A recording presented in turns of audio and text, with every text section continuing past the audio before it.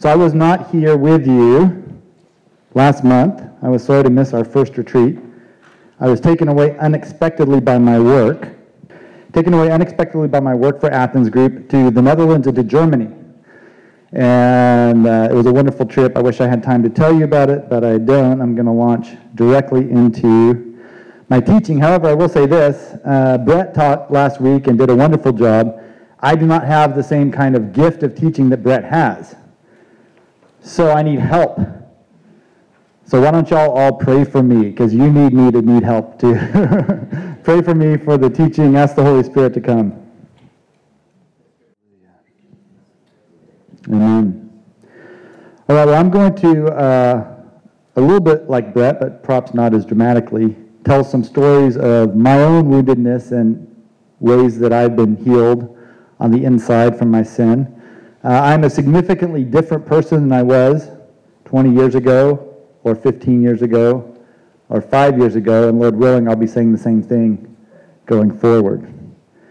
A couple of purposes for this. One is to open up some examples from my life to hopefully encourage you and to show you just what does it look like? How does it work for one person? It doesn't mean it's going to work exactly the same way for you, but as someone wise has said, God is completely consistent in his character and completely unpredictable in what he does, how he does it. And so it's good to hear how he does it sometimes. But another purpose is to really honor all of you by becoming transparent to you. If we're going to be walking in community and retreat, pursuing God together, it's important for you to know your leaders and have their lives be open to you. So I'm going back 25 years ago, something like that, to 1986, 87, and I'm in college. So I'm the age of about between Noah and Peggy, my two oldest children. And I'm a freshman, and I have a friend named Frank who's inspired me to try my first serious fasting. I've never really done much fasting. But Frank's an interesting guy. He was on about the 12-year graduation plan at St. John's. We joked that he was going to be the only student who actually achieved tenure at the college. The reason for this is when he got there and started reading the Bible, this is not a Christian college, but they read the great books of Western civilization, including the Bible. In his sophomore year, he started reading the Bible, and he had come in with kind of a criteria for truth. 3 things that he said, if I find the truth, this is what it's going to look like. And when he read the Gospels, he said, this is it. And so he dropped out of St. John's and went essentially hard after God. And by that I mean he fasted for a year, 1 meal a week for a year, reading his Bible, praying, pursuing God. So he's an interesting, intense kind of person. And I really treasured his friendship that freshman and sophomore year while I was there in Santa Fe with him. And in the spring of my freshman year, I decided to try my own little fast for 3 days. But I unwisely decided to fast from food and water for 3 days, not having any guidance other than Frank, who was very intense. This was a mistake, and about a day and a half into it, I began hallucinating about water fountains and waterfalls and lakes, and decided maybe I should start drinking water again. So I started drinking water and continued on with my food fast, and the 3rd day of my fast, the last day, was a Saturday. And evening approached, and I was really hungry. And so I began my debate with God. So 3 days, God, when does this exactly end? Is it tomorrow morning at breakfast, or really my last meal was 3 days ago, almost exactly, because I ate dinner and then I haven't eaten since. So I began this debate, and I kind of knew this was not a very godly debate. But there it is. And I felt the Lord say, okay, you want to eat? Go on down to the cafeteria. Woohoo! I head on down to the cafeteria and get there just in time to see in the distance the doors closing because my time had expired for when the cafeteria was open. But Frank was in front of me and he slipped in right as the doors closed. So I thought, okay, here's what I'm going to do. I'm going to go wait in the dining room. Frank's going to come out with some food, and I'm going to steal some of his food. So I carried out my plan. I went to the dining room and waited. Sure enough, Frank comes out with this massive tray laden with food. And I'm inwardly rejoicing, thinking, there's no way he can eat all that food. I'm going to get some of it. So Frank sits down, and I sit down across from him. Hey, Frank, how's it going? But I don't ask him for any of his food. I just wait. So he starts to eat and talk, and he's a big talker. So this is probably an hour and a half. He eats this meal, talking. Picks up his fork, I'm watching the fork. He's talking. He lays it down again. I think, he's done. Nope, picks it up again, eats it, and ends up eating every bite of food on that tray. And I get left with none, and I felt like the Lord was laughing at me, saying, yeah, you want food? Go down to the cafeteria. Your fasting's going to get more interesting. Later, I'll say one thing, which is that I don't remember much of what he said during that hour and a half because I wasn't paying much attention to what he said. But he did say one thing that stuck with me and became very important, and that was, he said, most people don't realize that it's okay if they don't desire God, if they don't want to know God, because it's enough to want to know God. For me, that was very encouraging, and that became something that stuck with me and helped me later on. But later on, I was telling Frank the story, and he just said to me, why didn't you ask me for some of my food? And I said, I don't know. I don't know. This is one of the primary purposes of inner healing. We do not know why we do most of the things we do in our life. From our earliest days, conception, birth on, childhood, we have been formed in images other than the image of Christ. We are wounded, we are broken, and we become so accustomed to living with our brokenness that it seems normal to us. It's hard to imagine any other way of thinking or feeling or believing. So I'm going to pause right now. I actually have 4 different parts for this talk, and in between the parts I want to give just an opportunity for the Holy Spirit to work among us and for us to pray. And so if I could get a couple of helpers to pass out these sheets up here. I've got sheets to kind of guide us and help us in our prayer times. I want to make it very clear that it's the Holy Spirit that will be speaking to us today. And as I go through my talk, I think the Holy Spirit's going to highlight different portions for different people. So as we enter into these times of prayer and just listening to the Lord, don't feel like you have to hear something. Don't try to make something up or generate something. Just let the Holy Spirit be at work in your heart and highlight the things that He wants to highlight. He is very active among us. It's not an accident that you're here, that I'm here, that He's had me prepare this talk for you right now, for me right now. He is at work in our midst. We can be very confident in that. So you can see part number 1, what drives us? What drove me to not ask Frank for that food? Let's read together Romans 7, 18 through 25. Then we're going to pause, just a moment of silence. Let the Holy Spirit speak to you. If you have a pen and you hear something, you might want to write it down on the sheet of paper or in your journal. And then we're together going to read the collect from the Book of Common Prayer. So I've pulled some of the collects that we're using for bridge prayer and woven them into the teaching so that we can kind of see how integrated our prayer life and our life of discipleship is. Romans 7, let's read it together. Although I want to do good, evil is right there with me. For in my inner being I delight in God's law, but I see another law at work in me, waging war against the law of my mind and making me a prisoner of the law of sin at work within me. What a wretched man I am. Who will rescue me from this body that is subject to death? Thanks be to God who delivers me through Jesus Christ our Lord.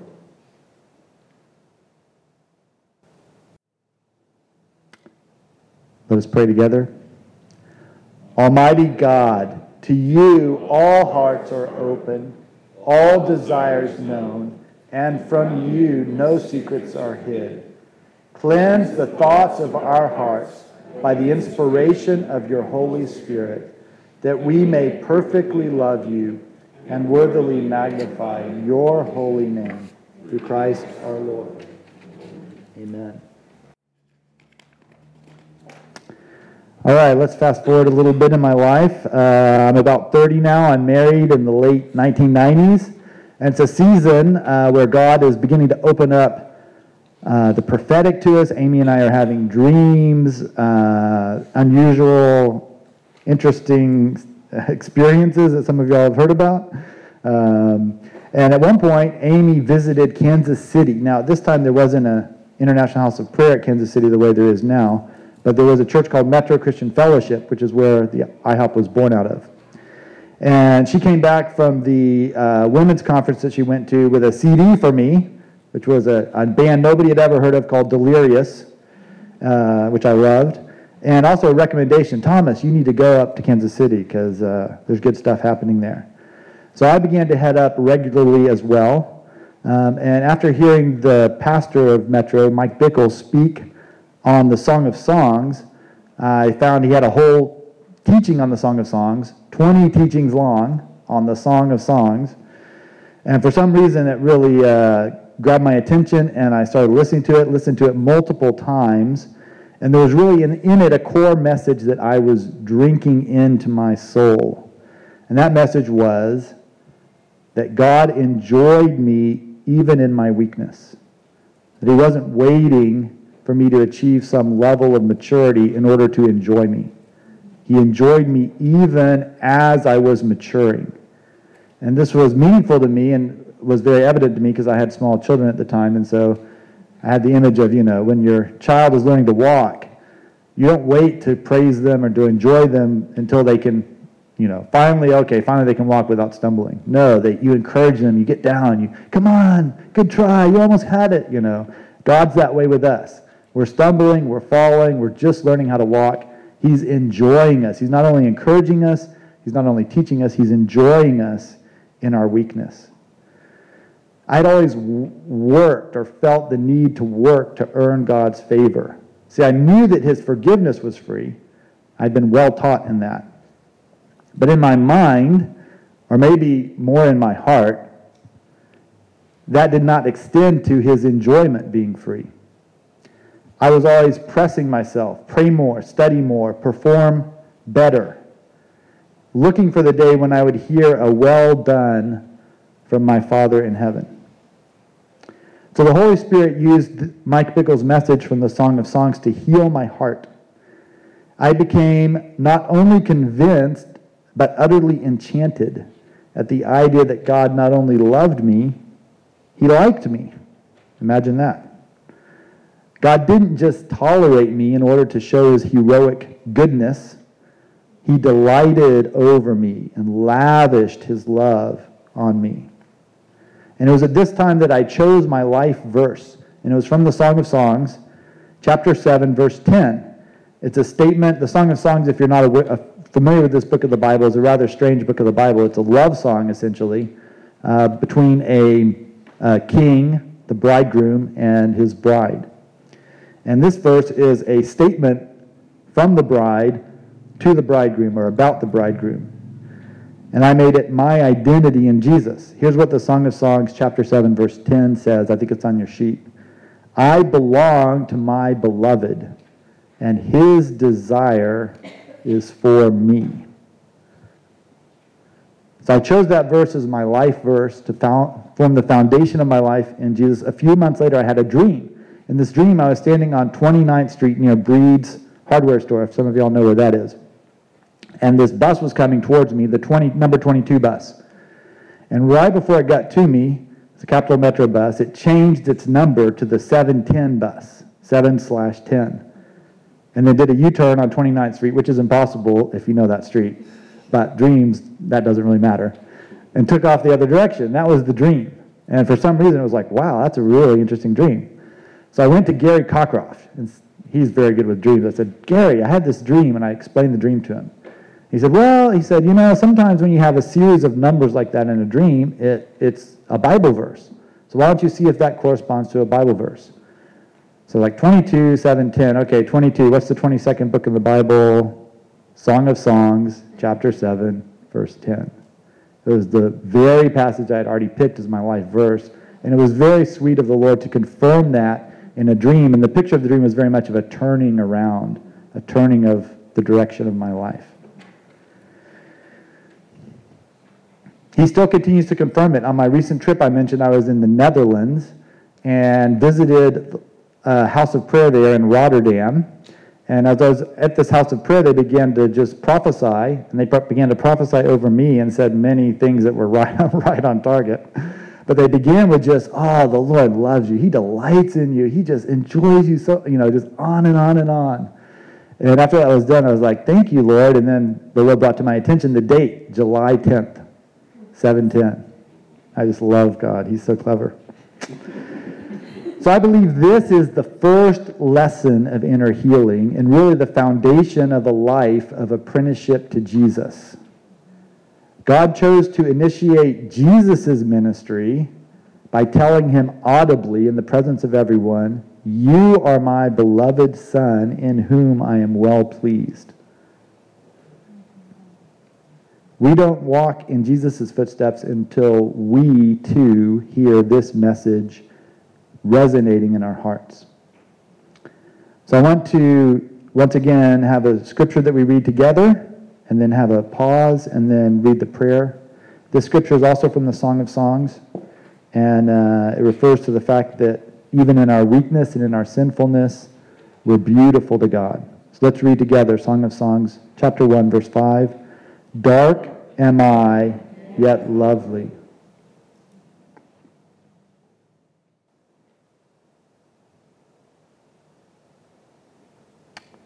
Let's pray together. Open, Lord, my eyes that I may see. Open, Lord, my ears that I may hear. Open, Lord, my heart and mind that I might understand. So shall I turn to you and be healed. Since that time, I've never doubted the Lord's love for me. I've been growing lately in my understanding of what this healing means. It was not just healing of a wound that enabled me to grow in God where before I'd been stuck. It was a transformation of my inner being. I'm coming to see now, 2013, 15, 16 years later, that performance mentality was actually sinful. I really haven't dared to go there before because of the implications that would mean. I wanted it to be ignorance or maybe a mindset that was inflicted on me that I was finally able to shake off. That lets me off the hook. But I think one of the most important steps in apprenticeship to Jesus is to resist the victim mentality. A victim mentality can be really obvious. We've probably met people with this kind of mindset. Someone who blames other people all the time or blames the external conditions around them for the way they are. But it can also be very subtle and devious. That was the way it was for me. And the way it sounded in my own mind was this: I was doing the best that I could. Well, actually, that's not true. To say I was doing the best that I could is a lie. I could have been doing better. I could have grasped onto God's love earlier. I mean, I had plenty of chances. I grew up in Hope Chapel under Dan Davis's teaching. I guarantee you this was a core message that I didn't get. I could have let the message of God's enjoyment of me sink from my mind into my heart long before I did. I'd come to see I was choosing to resist that message. Why was I doing this? Once again, why do we do the things that we do? It was foolishness to do this, but it enabled me to justify my actions without having to face the pain that I was in or face the pain I was causing other people through my performance-driven mentality. I am now willing to own this fact. that I was a young man trying to pursue and please God in spite of an emotional wound, and I was essentially continually sinning against God through unbelief. That was my state. It might help to think of the prodigal son. So imagine the prodigal son. We all are familiar, hopefully, with that story from Luke 15. Imagine him at the state where he's feeding the pigs, right? And at that point, he might say something like this. Here I am, I'm working hard. I'm trying my best. I'm doing the best I can with what I've got. I'm feeding these pigs. I even wish I could eat some of their food, but heroically I'm choosing not to because it would be immoral to do so. They're not allowing me even that food, but I wish I could. That statement, that kind of mentality, completely ignores the fact that he chose to leave his father. He chose to take the inheritance. He chose to squander it. And at that moment, he's choosing not to return. There's a whole series of choices that have led up to that and that he's actually making at that moment. Even though if you just took that single snapshot of his life, you might see there's a young man feeding pigs. So for me, that's a helpful image because it may sound condemning or heavy to say, I was continually sinning. But don't let it be that way. I think really for me, it's become a question of justification, which is a big word that you see in the scriptures. My choice was self-justification. I suspect many of us in this room are engaged in that today. If we lay down this compulsion to justify ourselves, we don't go unjustified. That's what we've got to realize. Choosing not to justify ourselves doesn't mean we're not justified. It means we allow Jesus to be the one who justifies us. This is a much better choice. I want to imagine yourself before the court of heaven, the throne of judgment, and you have two choices. You can be the person who justifies yourself to God the Father. Or you can choose to be silent and allow Jesus, the great advocate, to be the one who justifies you. Let's read together Romans 8:30. Those he called, he also justified. Those he justified, he also glorified.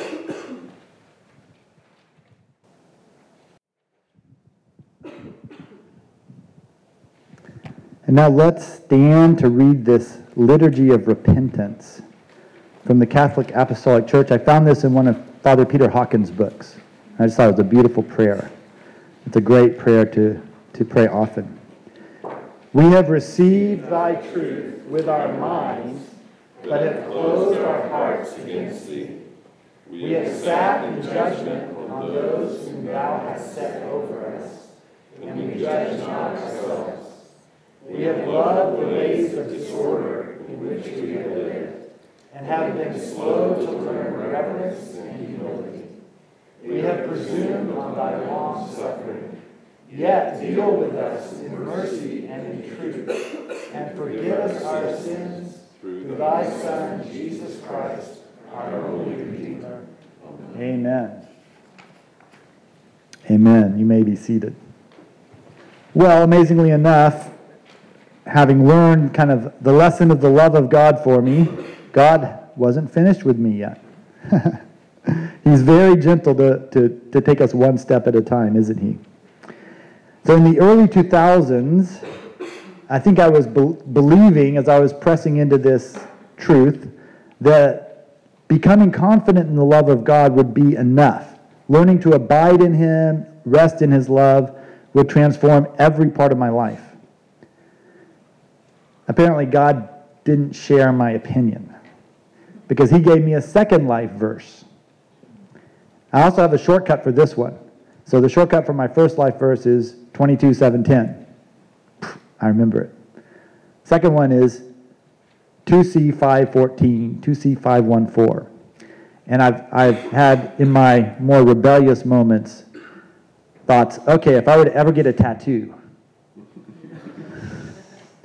I would take the 5 fingers on one hand and the 5 on the other and put these 22:7-10 on my left hand, 2C 5:1-4 on my right hand, and that way these would always be before me, these two life verses. So maybe someday. The life verses that God's given me fit together very beautifully and actually relate to what Amy said at the beginning.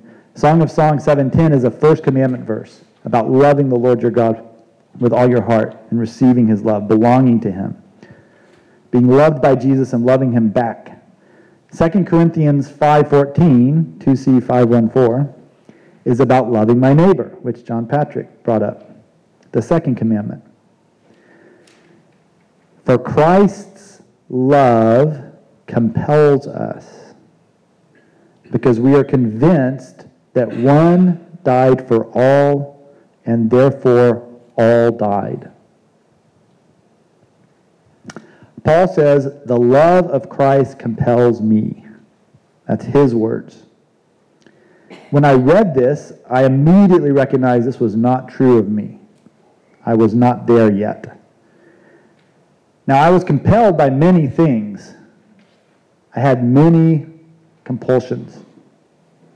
But I couldn't say it was the love of Christ that was compelling me.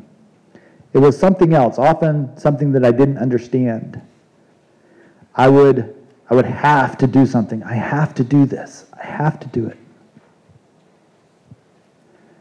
I'd have the experience of a tight knot forming in my stomach. And I could only think of one thing, that one thing that I was feeling pressure, internal pressure to do. I need plenty of reasons, oftentimes in those moments, to not do that one thing, but I would ignore or rationalize them away. I was compelled, but not by Christ. Have you ever felt this? Any of these types of feelings? So at that time, God drew my attention to another scripture that was a very helpful contrast, and I'll open up Evangelist Patricia Gerald's Bible to read it. It's in 1 Samuel chapter 13. If you have a Bible, you might want to turn there.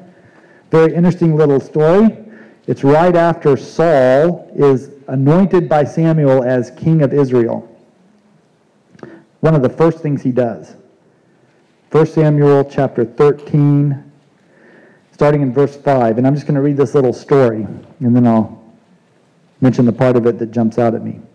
The Philistines, the enemies of Israel, assembled to fight Israel with 3,000 chariots, 6,000 charioteers, and soldiers as numerous as the sand on the seashore.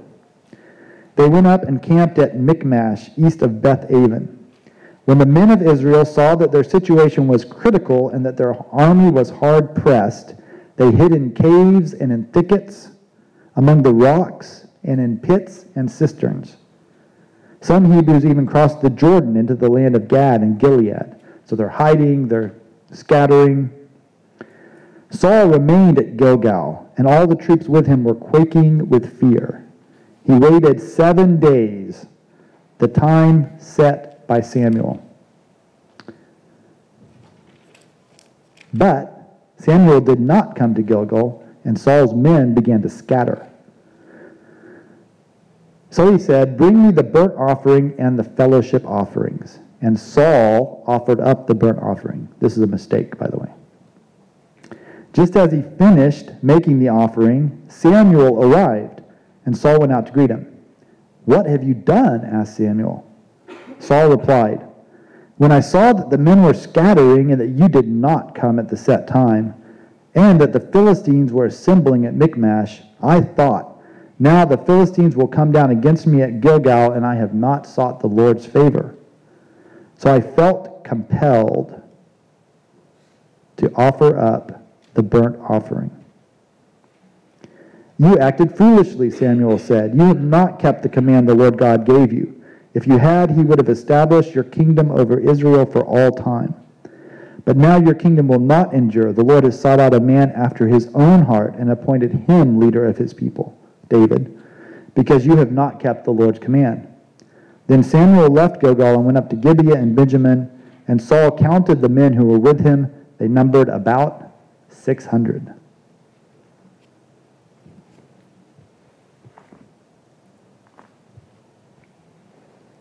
So Saul was worried about the battle, and rightly so. He saw his already too small army dwindling away and was afraid that more soldiers would leave. His eyes were on his circumstances, not on the Lord. He had a good excuse for his actions. Samuel was a little late. These combinations of pressures, circumstances, the disappointing actions of others are very familiar to me. This was the inner language of my mind most of the time. Not that I let it out, but it was inside. Now, it would seem from this story that compulsion comes from the outside. The army, the decisions of the soldiers to leave, Samuel's tardiness. However, I looked up the Hebrew word that I tried to highlight as I read it. That word, Saul says, I felt compelled. There was a compulsion in him to offer up the sacrifice. I looked that word up, and it's an interesting word. It primarily is used in the Old Testament to mean self-discipline in a positive sense. And the important point is it's internally generated. Saul was compelling himself. For me, this is a really important point. Because the first battle is to recognize that you're driven by compulsions. For me to recognize that I'm driven. And to recognize that is huge. It's a great victory to see it. Because most of the time, as I said at the very beginning, we don't see the things that drive us. We don't know why we do the things that we do. So to begin to see those things is very helpful. The second battle, once again, is against that victim mentality. To blame something outside yourself rather than accepting responsibility for your decisions, my decisions, and my actions. In the end, it's the decisions I make that uniquely define who I am as a person. I am responsible for the decision to give in to a compulsion. Compulsions can be very strong. They can seem like giants in your life, right? I mean, there's people that battle compulsions to drugs and to addictions and things like that that are very, very powerful. It was kind of cool when I was, this week I was praying early one morning at our apartment complex about this teaching, and I was walking around and I walked by the free table. Well, in our apartment complex we have a table where people put stuff they don't want anymore. And it's called the free table. And you can always take anything that you find on the free table off. It's free. Usually the stuff we put on there nobody takes. Eventually it just disappears. But I walked by the free table and noticed there was a shirt there that had a scripture on it. And I grabbed it, and I felt the Lord say, this shirt you need to wear when you're giving the teaching on Saturday. And it has a victory, the ministry of challenge, which is a great ministry over in East Austin. And the scripture is 2 Samuel or something, some passage. I can't read it because it's on my back. 1 Samuel, but it's David and Goliath, and it's kind of the picture back there is of David and Goliath. And you can feel like that when you're facing a compulsion. It can feel like it's a Goliath. It's huge. Interestingly enough, though, this idea of internal versus external, not only is the decision to give into the compulsion ours, but the compulsion itself is internally generated. Where does it come from? Well, there's a classic work on inner healing by the Sanfords, and it talks about things like bitter root judgments, unforgiveness, inner vows that we've made, other ways that we make decisions that then produce compulsions in our life. And some of the work of inner healing is repenting, identifying and repenting from those earlier decisions. God is always very kind to provide us a multitude of opportunities to make different decisions. He's very kind. Now, I want to be clear on the type of compulsions I was talking about in my life. I was not OCD.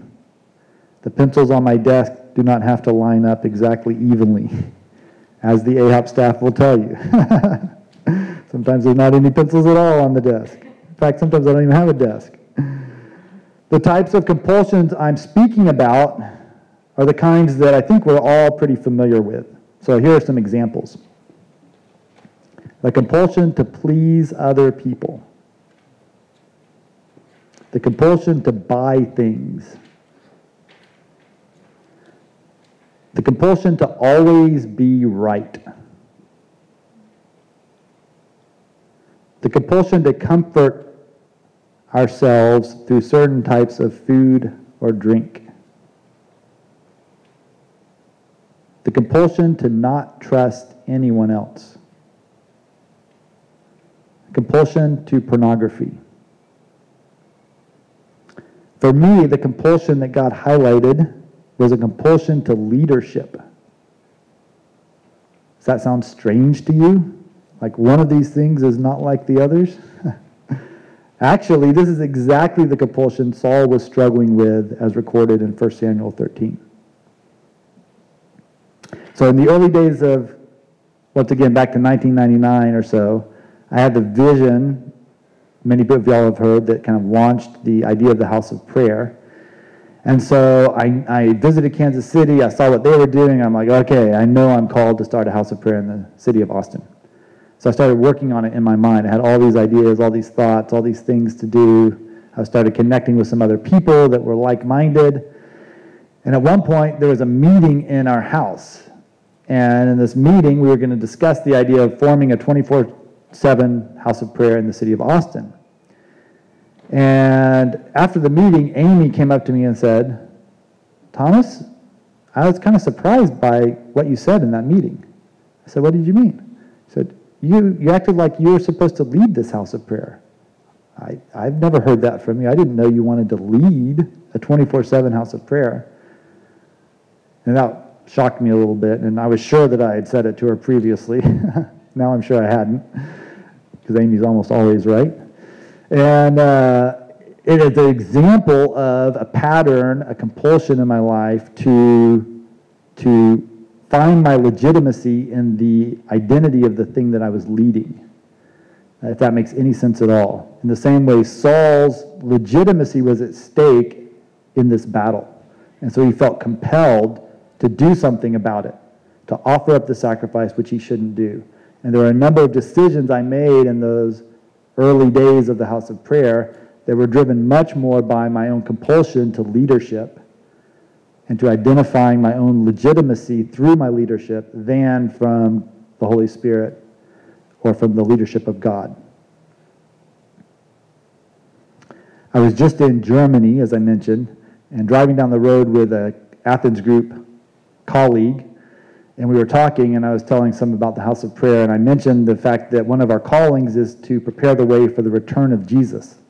We consider it very important to pray, to watch and wait, and prepare our lives so that towards the return of Jesus to the earth. He said, I find that very disturbing. He said, don't you know that all sorts of people out there have had that focus, and they've done very odd things. I knew who he was talking about, the date people, right? And he's a very unchurched guy, who God touched deeply, by the way, on our trip. But the answer that came to me was, I think, from God, because it was so good. I said, if my legitimacy depended upon my being right, you can be concerned.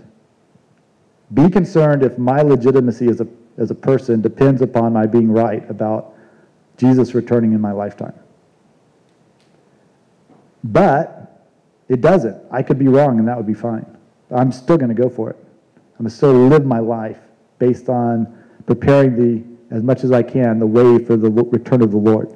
And he liked that answer. He's like, that's a good answer. I thought, thank you, Lord. So do you see how my compulsion was very similar to Saul's, only, thank the Lord, on a much smaller scale? Believe me, you don't want a Saul as the leader of your community. You do, however, want a Paul. Being free from our compulsions enables us to be compelled by the love of Christ. The Greek word used in 2 Corinthians 5:14 for the love of Christ compels us is very different than the Hebrew word used in 1 Samuel. That spoke of an internally generated compulsion. The Greek word refers to an external compulsion, something from the outside. For Paul, after he became free from the other internal compulsions, the love of Jesus invaded him and began to compel him. This is what he speaks about in verses 14 through 16 of the same passage. It says, "And he died for all, that those who live should no longer live for themselves, but for him who died for them and was raised again. So from now on, we regard no one from a worldly point of view. Though we once regarded Christ in this way, we do so no longer." The worldly viewpoint of people is that they exist to help us get our own way. This produces behaviors like manipulation, getting someone to get you your own way, or anger when you don't get your own way because they won't behave the way you want them to behave. Paul is saying that for him, everyone else is dead as regards these manners of relating. Christ died, so all died. Does it make sense to manipulate a dead person? No. That's why we no longer view anyone from a worldly, compulsive viewpoint. This is the goal. Instead, having died to this compulsive life, we now live for Jesus, who died for us and was raised again. We offer ourselves to be compelled by him. We offer our wills as a channel for his love. We become his ambassadors, ministers of reconciliation, new creations. This is the goal of inner healing. It's important for you to hear that I am not there yet. I want to be. I'm striving after it. I'm telling you these stories to say I haven't reached it yet. It really took me a good decade from the late 90s to the late 2000s to press into the Song of Songs, chapter 7, verse 10. Allowing it to change my emotions, my thoughts, my instinctive reactions. I react differently now. I'm about 5 years or so along in pressing into 2 Corinthians 5:14. This doesn't discourage me. As I heard Mike Bickle say one time, you're going to be doing something else for the next 10 years of your life. Why not this? 10 years from now, you're going to wake up and say, I did something for the last 10 years.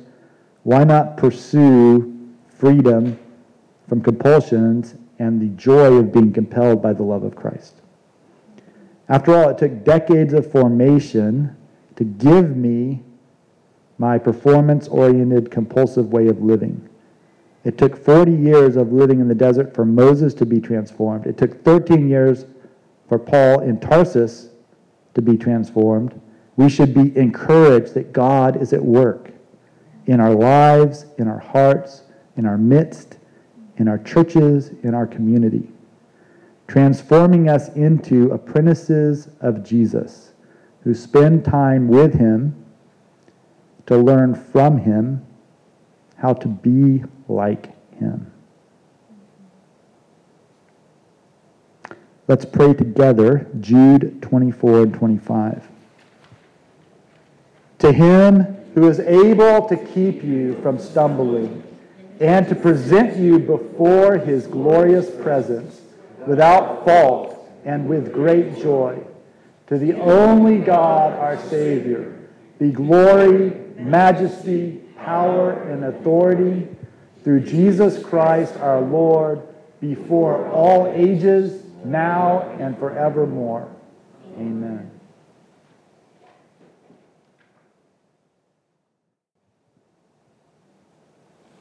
Let's stand and pray this wonderful prayer from the Global Day of Prayer. Lord Jesus Christ, because you were dead but are now risen, and the Father has given you a name above every name, you will defeat all powers of evil. Tear down strongholds and ideologies that resist the knowledge of God. Remove the veil of darkness that covers the peoples. Restrain the evil that promotes violence and death. Bring deliverance from demonic oppression. Break the hold of slavery, tyranny, and disease. Fill us with courage to preach your word fearlessly and to intercede for the lost faithfully. Almighty God, deliver us from evil. Amen.